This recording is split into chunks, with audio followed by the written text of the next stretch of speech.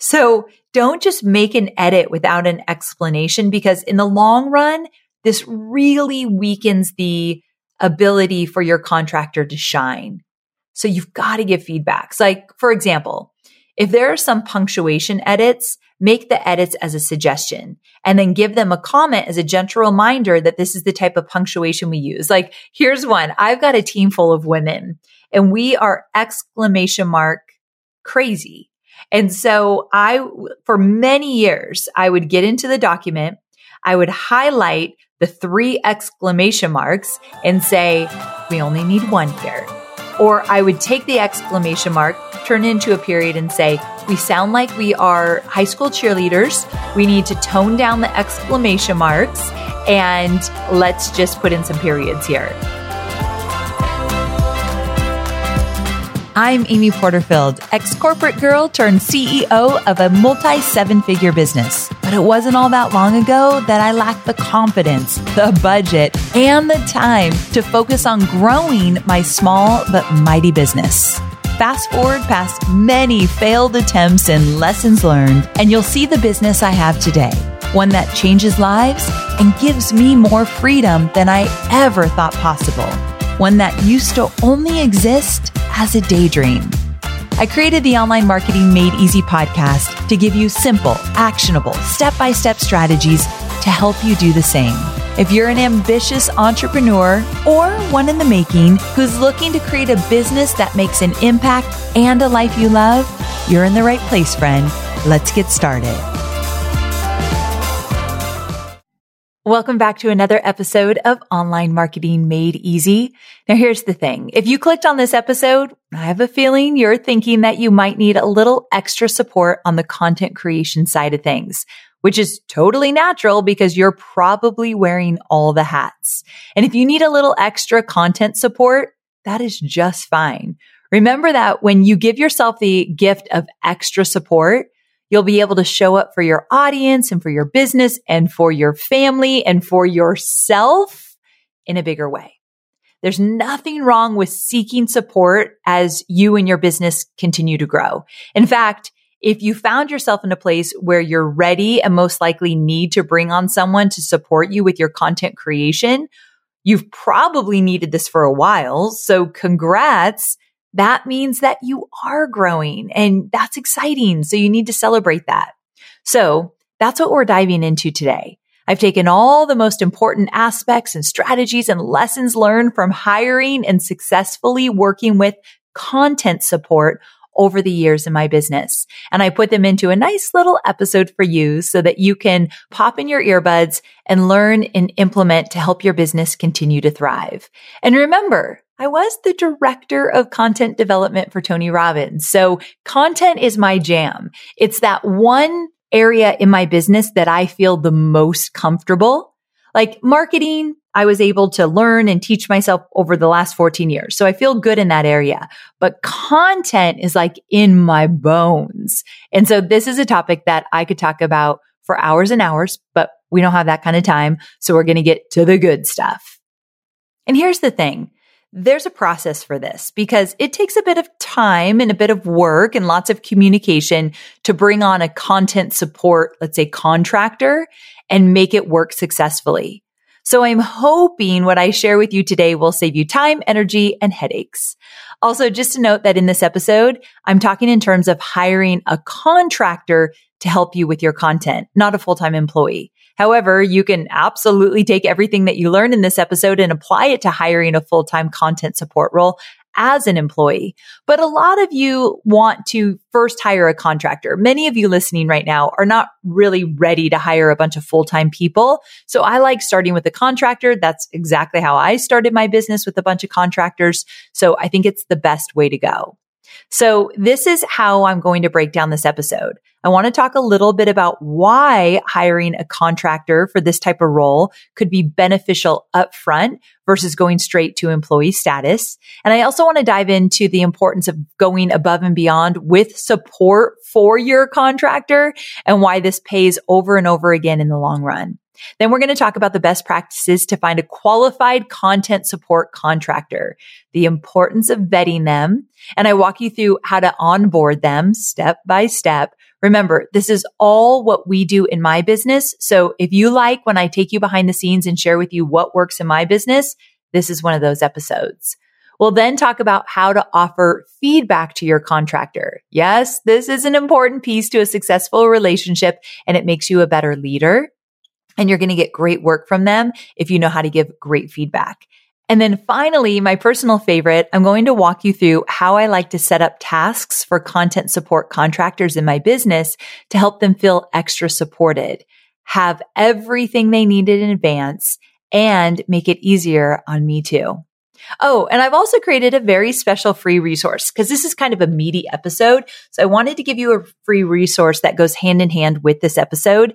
And I'm sharing 3 examples of project test runs that I like to use to help vet out and get a feel for the contractor and how they work and how they communicate. So we're going to talk about project test runs in this episode, but I'm going to give you 3 examples from my own business. You are going to love these. amyporterfield.com/552. Just go there, amyporterfield.com/552, and you'll see an opportunity to grab those example project test runs. My friends ask me about these all the time. I give them to my friends to help them hire content coordinators and contractors. So this is something like on the inside that I'm giving to all of you. I can't wait for you to get your hands on it. Okay, so as you can imagine, we have a lot to cover, so let's get to it. All right. First up, whether you decide to go with an employee or a contractor for your content, I'm just going to talk about you going with a contractor, but you do whatever feels right for you. And also, I actually don't think this is the first contractor you should get in your business. So for my newer entrepreneurs, I do think you should hire a virtual assistant first. And then from there, look at what you really need for your business. I actually think the next contractor you should get is a marketing project manager. I've talked about that on the podcast before. And then from there, I would look at getting some support from a contractor for content. But hey, you do whatever you feel is needed. And if you're feeling a lot of pain and frustration around getting your content out there, and if it's just something that doesn't come natural to you and you need the help, then get that contractor whenever you feel is needed. Don't follow my rules because I want you to do what feels best for you. Okay, so here we go. When you hire a contractor, the great thing is that you can bring them on for just a few hours a week, which I love. But also remember, with contractors, you do not get to be their priority. And so they're going to have other clients. And so you need to set realistic goals for them, realistic timelines, because they've got other clients. That's one of the reasons why I eventually moved from contractors to full-time employees, because I didn't want to compete with their other clients.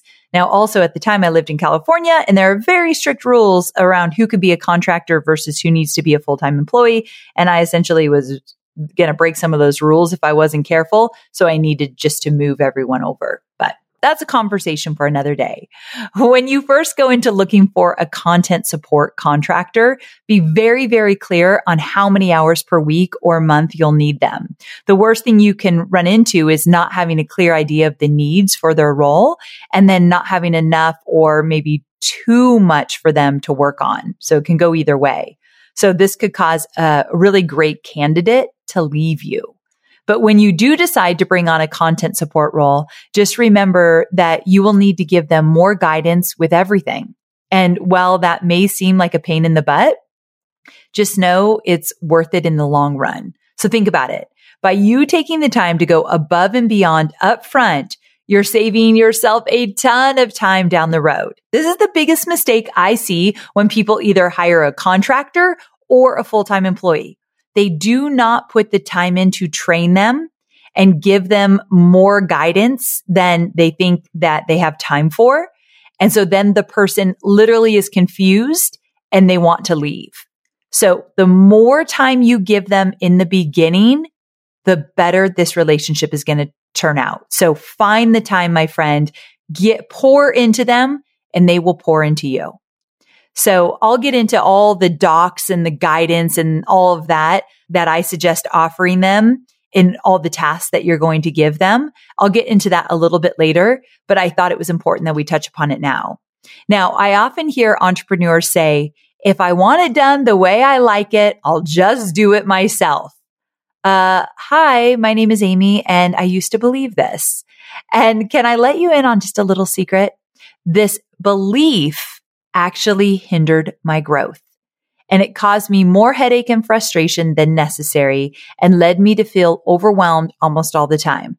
The reason I used to work every night, every weekend, practically every holiday is because I felt like I needed to do it all myself.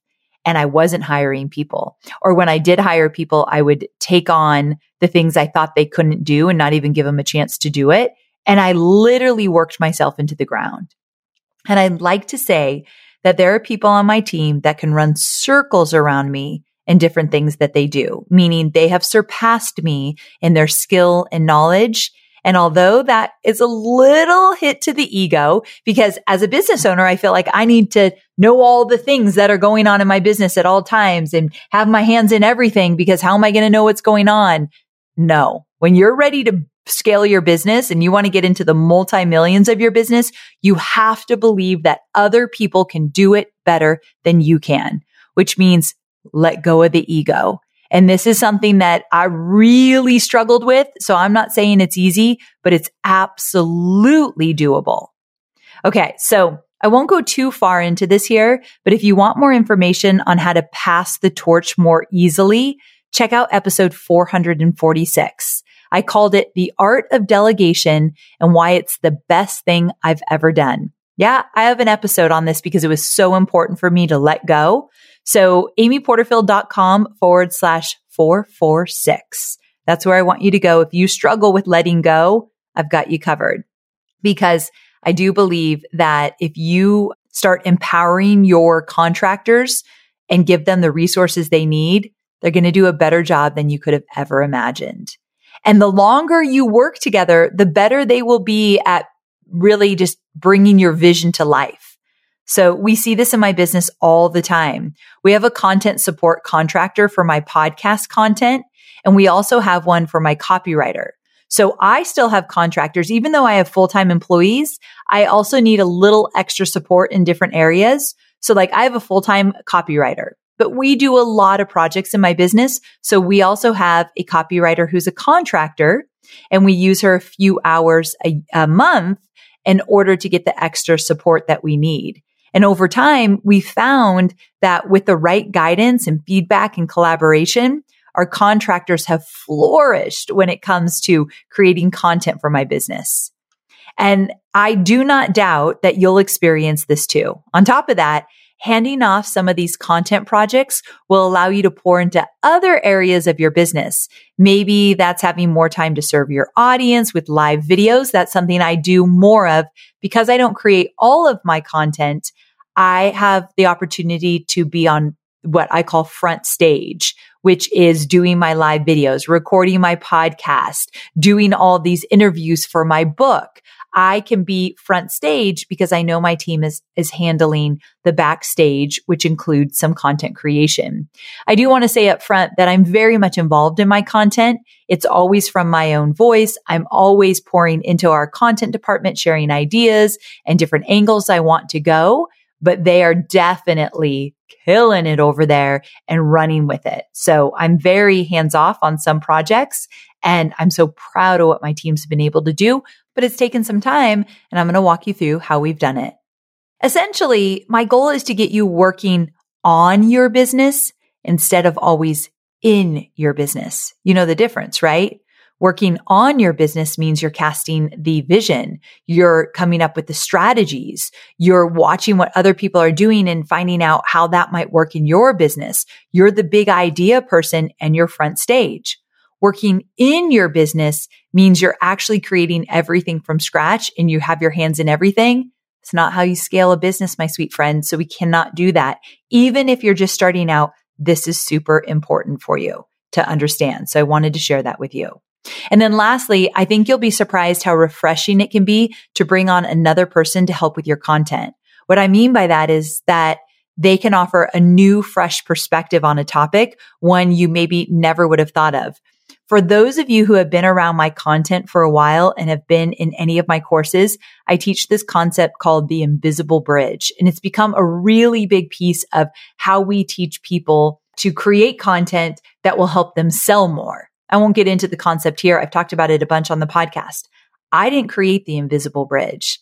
Jilly is my longest standing employee. She is in my content, on my content team. She's a content manager, and she came up with that. And I use it all the time. So I'm telling you, this fresh perspective from other people, kind of breathing new life into your content might just blow your mind. We are online marketers, which means we have unique needs. And there are so many options out there for paid media. Sometimes it's hard to figure out where should you go to reach your ideal audience. But here's the thing. Have you thought about LinkedIn ads? LinkedIn ads empowers marketers with solutions for you and your customers, and it allows you to build the right relationships and drive results and reach your customers with meaningful content. You do not want to sleep on LinkedIn ads. And here's the thing, 79% of content marketers said LinkedIn produces the best results for paid media. I hear it from so many of my peers. And I know you're doing important work. And with that, you want to make sure that the work you're doing is getting in front of the right people. And that's what LinkedIn ads will allow you to do. So let your marketing efforts connect with the right audience and get a $100 credit on your next campaign. So if you go to linkedin.com/Amy, you can get that $100 credit. So that's linkedin.com/Amy. Terms and conditions apply. I know you're focused on marketing and selling your digital products, but I know many of you also have physical products, and I want to talk about Shopify. Shopify is a user-friendly commerce platform that helps you, my dear online entrepreneur, build an online store and make more sales at any stage of your business. They're the force behind Allbirds, Rothy's, Brooklinen, and millions of other businesses at every size. Let me tell you why Shopify is an online entrepreneur's dream platform. It's because it helps turn your browsers into buyers with the internet's best converting checkout experience. In fact, it converts 36% better compared to other leading e-commerce platforms. Yeah, loving that. And I don't know about you, but as an online entrepreneur, my customers' experience, especially when it comes to checking out, is so important. Plus, not only do they support your customers, they support you as the entrepreneur. Shopify's award-winning help desk is there to support your success through every question and every step of the way. There's a reason Shopify powers 10% of all e-commerce in the US, because businesses that grow with Shopify. Sign up for a $1 per month trial period at shopify.com/madeeasy, all lowercase. So go to shopify.com/madeeasy now to grow your business, no matter what stage you're in. That's shopify.com/madeeasy. All right. So you're ready to bring someone on to support you with content creation. Where the heck do you even find these people? My team has had some luck with the website Fiverr. That's Fiverr. I'll link it up in the show notes. This website has been around for a very long time, so it's definitely a tried and true resource. And then there are always websites that you can share your job posting to. Many require a fee, so just keep that in mind. One of my favorites is Create and Cultivate. It's a great platform. We share our job descriptions there. And then Creative Mornings is another great one. And then, of course, LinkedIn is great as well. So there's no shortage of platforms to choose from if this is the route you decide to take. But I think it's worth, if you're hiring a contractor, I want you to create that job description, and I want you to put it on a few different platforms to find the right person. But my absolute favorite way to find a content support contractor is through referrals. I start asking around to my entrepreneurial friends, and because I create a job description, I send them the job description or text it to them or email it to them. And I say, do you know anyone? Can you pass this around? So asking my peers, and because I'm looking for a contractor, we can share. Like I've shared contractors with Jenna Kutcher and Jasmine Starr so many times, it's ridiculous. And so we often share different contractors. So let your friends know who you're looking for. And that's the beauty of a contractor. They're going to have multiple people that they work with. Or maybe they might have a friend or a friend of a friend who might be a good fit. When we brought on our podcast content support contractor, her name is Hollis, we asked around and my content development director, so the person that heads up my content department, had a friend who had worked with Hollis at a past company.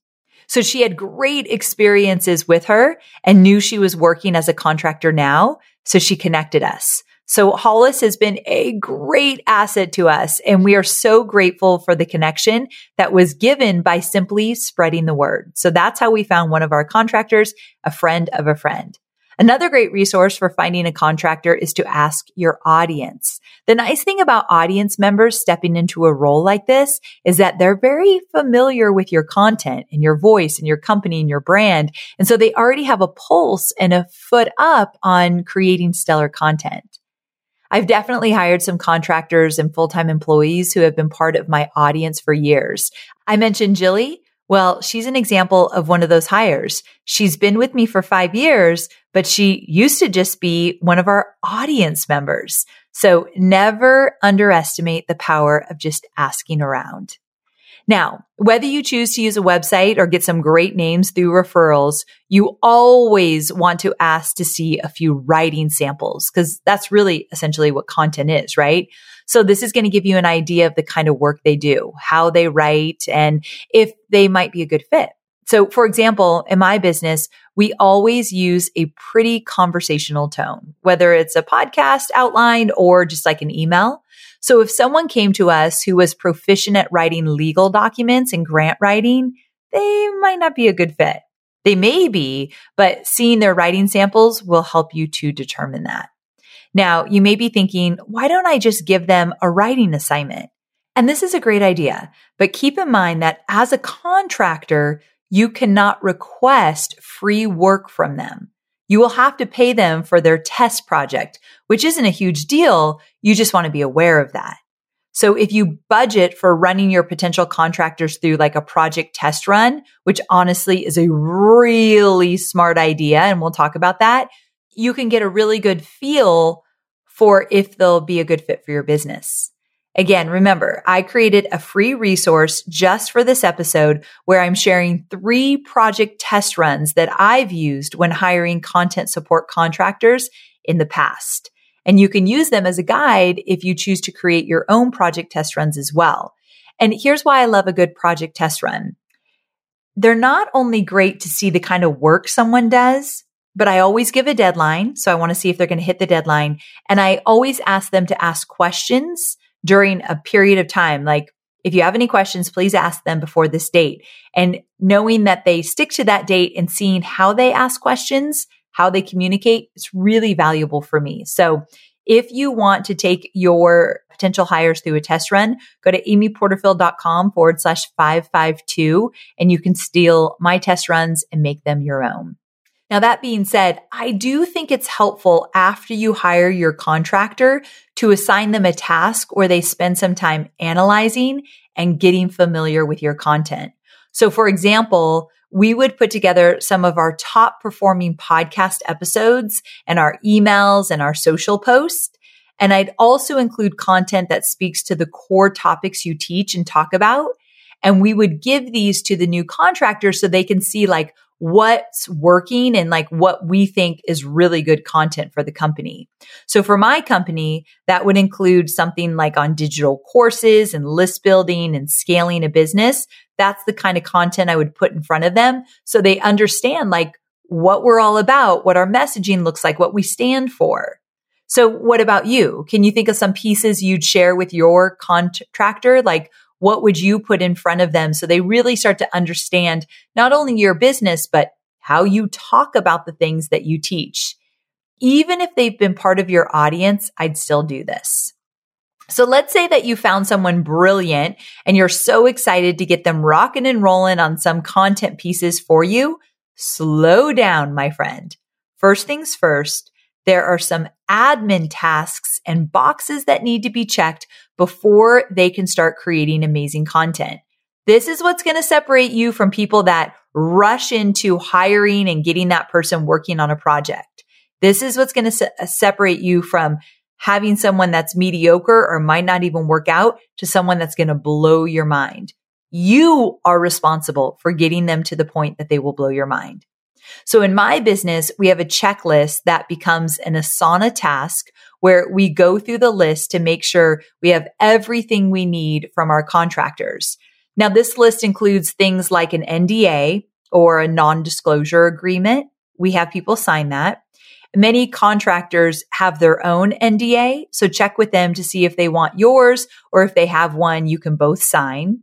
We also have a freelance and a Google Drive agreement. So these essentially just ensure you're both on the same page for things like compensation, total hours agreed upon, help to protect your intellectual property, and other important things like that. Now, remember that these forms protect both of you.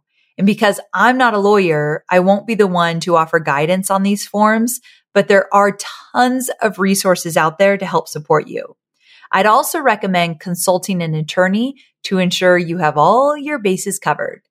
Now, going back to the checklist I mentioned, we also get clear on what channels and platforms or folders that specific contractors may need access to. So for example, do they need to be in Slack for quick communication? What about Google Drive or Dropbox? Do they need full access to these platforms, or will limited access to the folders they're working on suffice? I'd say err on the side of limited access, especially if they're new and you just don't know them yet. You never know. So just be careful. And you can always give them more access down the road, depending on the projects that they're working on. Another thing to ask yourself is this: will they need a company email address? With a content support contractor, likely they won't. However, sometimes you do find you prefer that they have one for just like various reasons. So make sure you create one for them if that's the case. If you want them to only use your work email, then set one up for them. But make it clear to only use that email. So you're no longer using their personal Gmail, which you've probably been using through the hiring process. So get clear about that. Now, what about passwords? How will you grant them access to password protected sites that they may need? For example, do they need to get into WordPress? We love using LastPass, LastPass. We use it to keep our login information safe. And this platform easily allows you to share usernames and passwords without giving away what they actually are. It's like this really cool thing that protects your usernames and passwords and allows you to take away access at any time. That way, you're not stuck changing your passwords every time a contractor leaves. One more thing that my team and I have found useful is our contractor onboarding information Google form. We give this to all of our contractors to fill out just to make sure we have all their details. Like I said, we just created this in Google Forms, and it includes things like full name, email address, phone number, birthday, just in case you want to send them a little something or even just remember to acknowledge their birthday, mailing address, or if they are a business or individual. So like if they're a business, you need their business name. And also things like their start date, project type, and then a headshot. And you can easily make this on your own. It just keeps all the information for them in one spot. Okay, so bear with me for a little while longer on this onboarding stuff. I know it's exciting to skip ahead and get them writing, but this onboarding process is important to make sure all of your I's are dotted and your T's are crossed. So next, you'll want to agree on how often you'll meet, whether that's in person or virtually. So it's nice to have a touch base type meeting every so often just to make sure that they feel supported. They can ask any questions. You can check in with them. You can give them feedback, and then you can share anything big coming up that they'll be working on. So how often you meet will depend on the role. So for example, Kai, who oversees my podcast, she meets with Hollis once a month to get on the same page. So Hollis writes a lot of my podcast outlines. However, this really depends on you and your business. So if you're working on a big project with lots of moving pieces and new questions that might pop up, you might need to meet weekly or every other week just as you get going on that project. And yes, you should plan for them to charge you for this time. Just a side note to be aware of. That's the tricky thing with contractors. If they are communicating with you, if they are working with you, or if they're working for you, they are charging you. So you don't want to be meeting 3 times a week because they're charging you for all that time. So be very mindful of the cadence of your meetings and make sure that they're really jam-packed so you get what you need. All right. Lastly, I cannot stress this enough. Provide them with your voice and brand guides up front. This will eliminate any back and forth and editing about the words and punctuation and voice style and descriptions on your products or offers or whatever other good information you have in there. Now, I know what you're going to say, Amy, I do not have a voice or brand guide. Most people don't. I think I was probably 8 years into my business before I had a voice and brand guide. But it is something I kind of wish I had sooner. So I want you to Google how to create a voice and brand guide and then think about maybe this contractor that you're going to hire, maybe that's one of their first projects that they put together. They can kind of figure out how to put it together.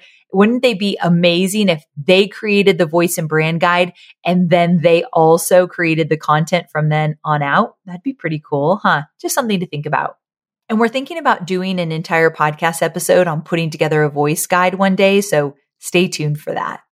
All right. So make sure you share this after they sign the NDA. So if you do have a voice guide, they're looking at that after they sign the NDA and make sure they read it in full. Remind them to refer back to it often.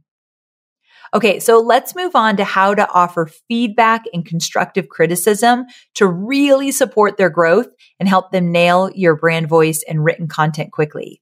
I know this may sound funny, but my team has found that straight up asking your contractor or honestly just any employee how they best receive feedback can make a huge difference.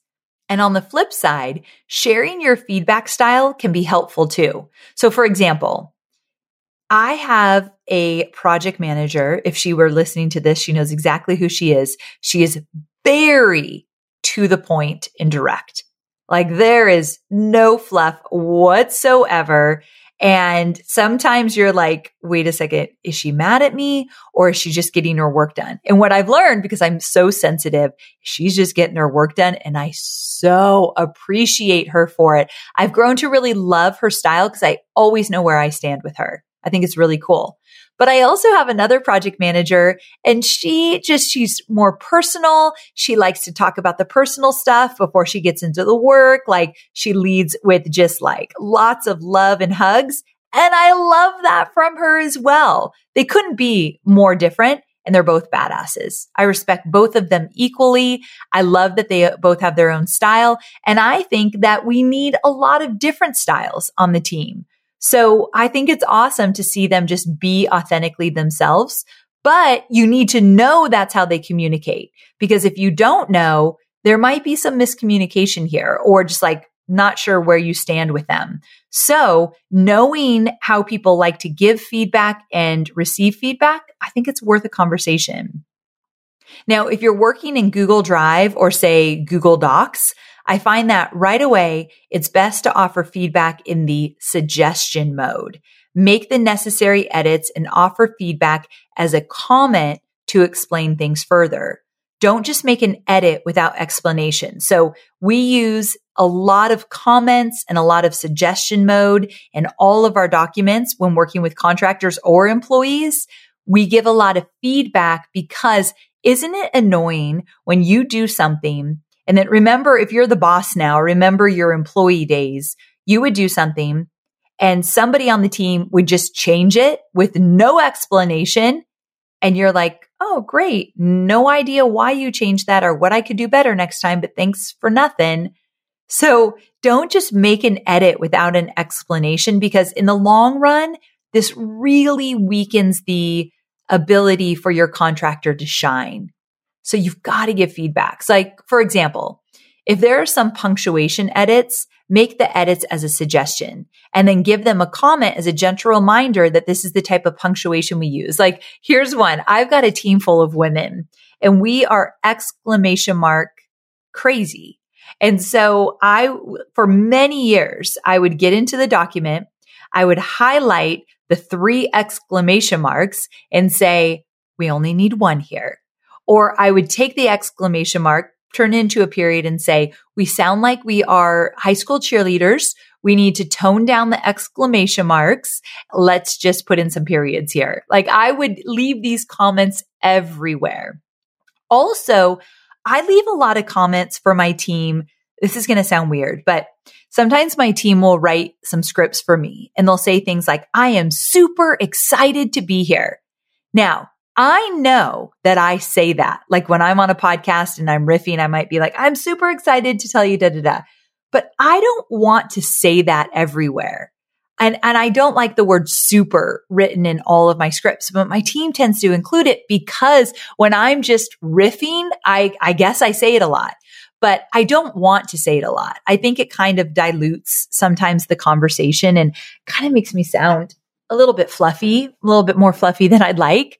And so if I'm reading a script, let's not include it because I won't naturally just say it because I'm not riffing, like a video script or a sales script.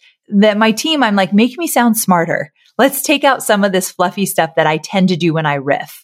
And so this is just some feedback that I've given them over the years. And now they never put that word in my script, which I love.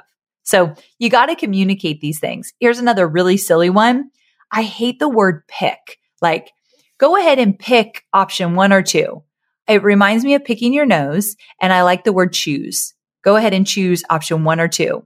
So I've communicated this to my team. It's silly. It's my own little quirk, but this is my content and I do get to have it written the way I want. So I just tell my team, let's try not to use the word pick. I don't like it. And they don't. So you can also get a little bit kind of, sometimes it feels ridiculous, but at the same time, you're the boss, you're running this and they're writing in your voice. So anything you do not like, you have to communicate. And just tell them why. I mean, saying it sounds like picking your nose is kind of a silly reason, but I just tell them and then they remember that. They're like, oh yeah, Amy doesn't like this word. That's all. Okay. So also, let's say that you have to rework the structure of a podcast script or podcast outline or a blog. I want you to give them your edits via suggestions and comments, and maybe you even make a short Loom video explaining why. So this is going the extra mile. I have made so many Looms, it's not even funny. So I think it used to be called, I used to use something called Snagit, but now I use Loom. I did this just this morning. So I was reviewing an outline for an event I have coming up. And in the outline, I felt like we were missing a lot of stories. And so I would add in the comments, add a story here, add a story here. Let's get an example from a student here. And then afterwards, I made a quick Loom video. And I wasn't even on the video. It was just a video of the document I was working in. And I said, hey, I want to tell you why I think stories are necessary here. And I gave a little bit more context so they could hear from me personally and really kind of hit home the point I was making and why these stories matter to me. And so it was like 2 minutes long. It wasn't anything big, but I love following up. Sometimes if I have a lot of edits, I like following up with a Loom video. So I do this all the time. Another thing, this actually just happened with the script my senior content marketing manager was working on. She just felt like the flow wasn't quite right the first time through. So she offered suggestions for reworking and arranging it. And then she made a Loom video to really walk through what the flow could look like. And the script turned out great. So I think adding that Loom video when necessary is so smart. Now, you'll get to a point where there isn't much you need to rework in suggestion mode, and you can then move to just comments. So I want to be clear, suggestion mode and comment mode are different. So for example, you could add a comment with something like, I like how you've laid this out. I wonder if we could add a little something more about XYZ. That's a comment. And then sometimes if you don't like how something's written, you can use the suggestion mode to rewrite it. So do you get what I'm saying? I didn't explain that clear earlier on. Suggestion mode is you're actually reworking it, but you're showing them how you reworked it. comment is like, hey, this is good. Can you find some more stories here? So those are very, very different.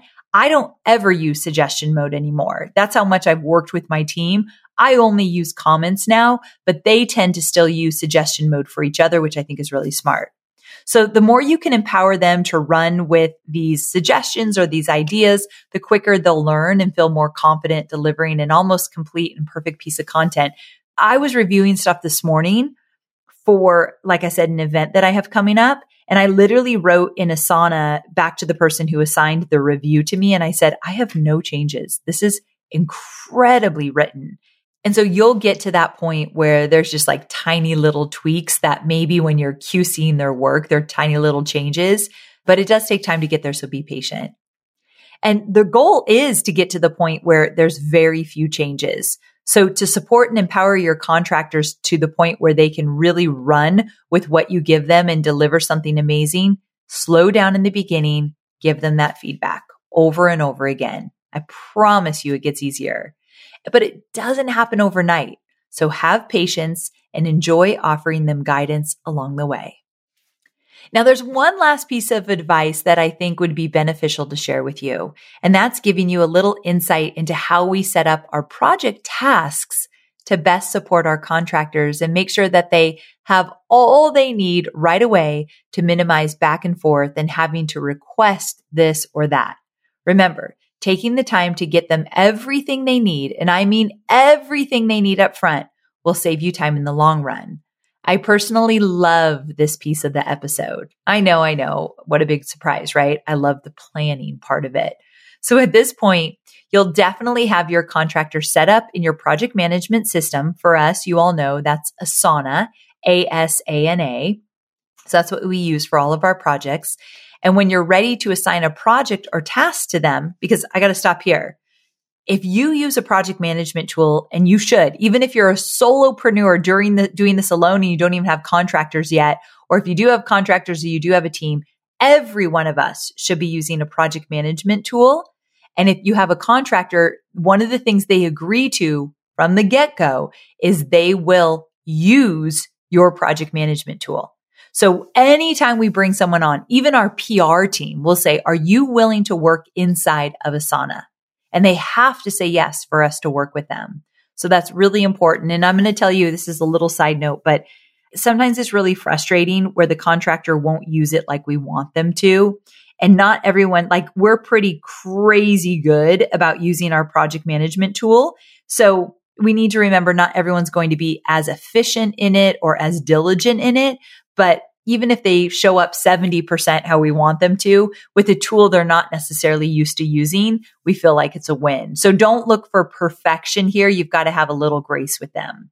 But when you're ready to assign a project or a task to them, you can start with the most important detail, and that is, when is it due? So you can do this a couple ways. First of all, you can have a note. This is what we do.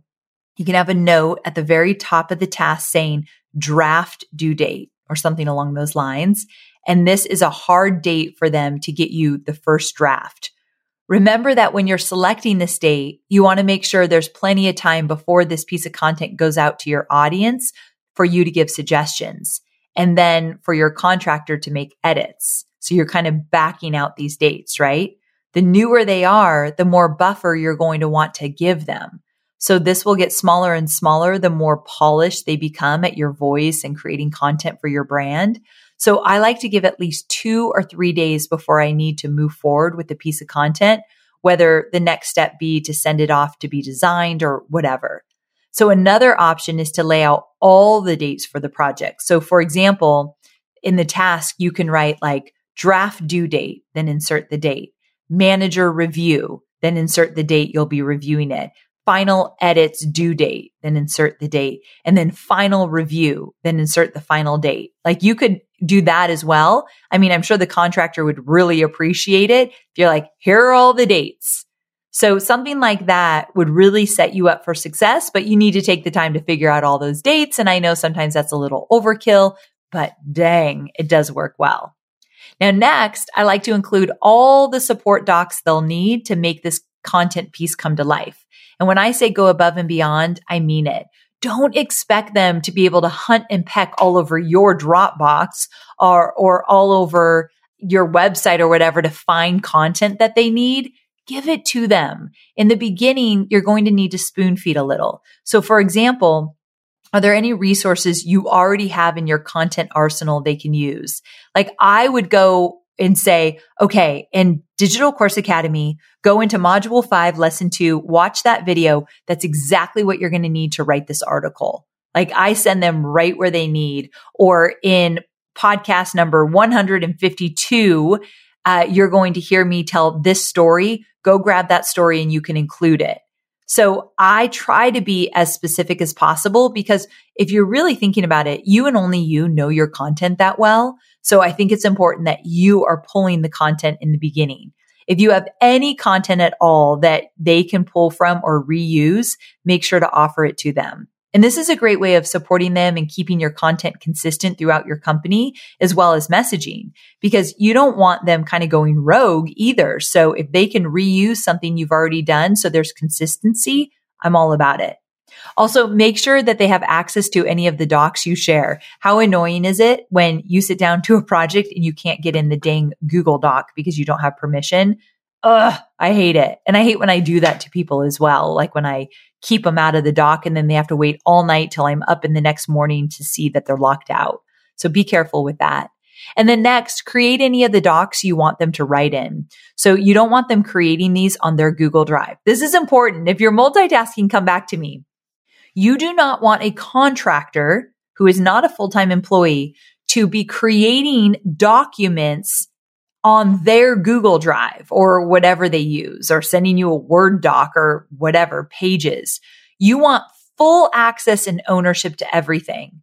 Plus, this is one less thing that they need to do. So I will literally go into the correct folder in Google Docs and then create the file and actually give them permission to it and say, please use this document for the whatever they're creating, because I own it. And I have full access and I can take access away from them if I ever need to.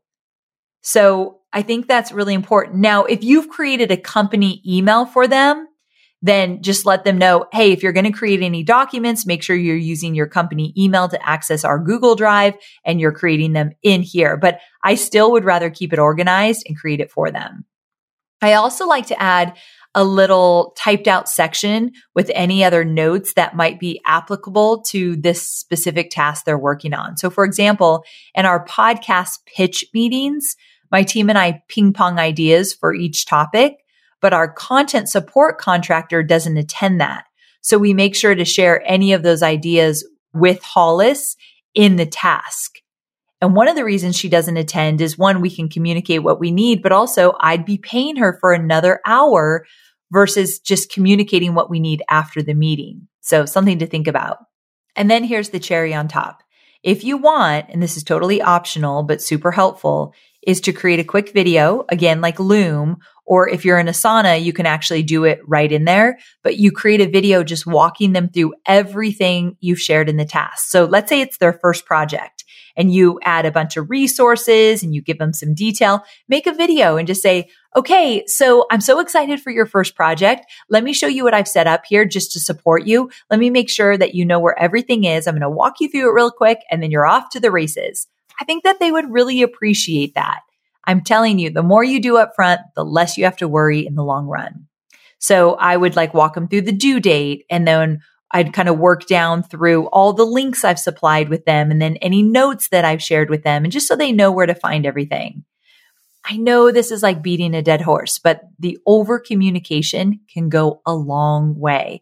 For us to create this episode for you, I talked to a lot of my content creators just to kind of get a feel for what they needed and what they like that we do. And so a lot of this is firsthand knowledge from content coordinators and contractors. So let me tell you, it's good stuff. All right, let's wrap this up.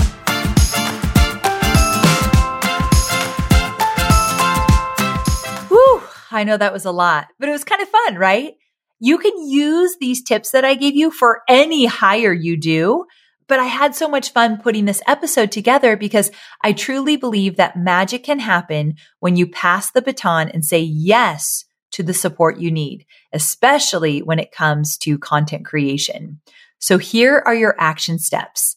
If you're thinking you're ready to take a contractor on to help you in the content department, start at the top. And that's getting clear on how many hours you need for them and the budget you have for them. From there, begin your search. Find your person. Onboard them using all the things I've shared here, and you'll be off to the races.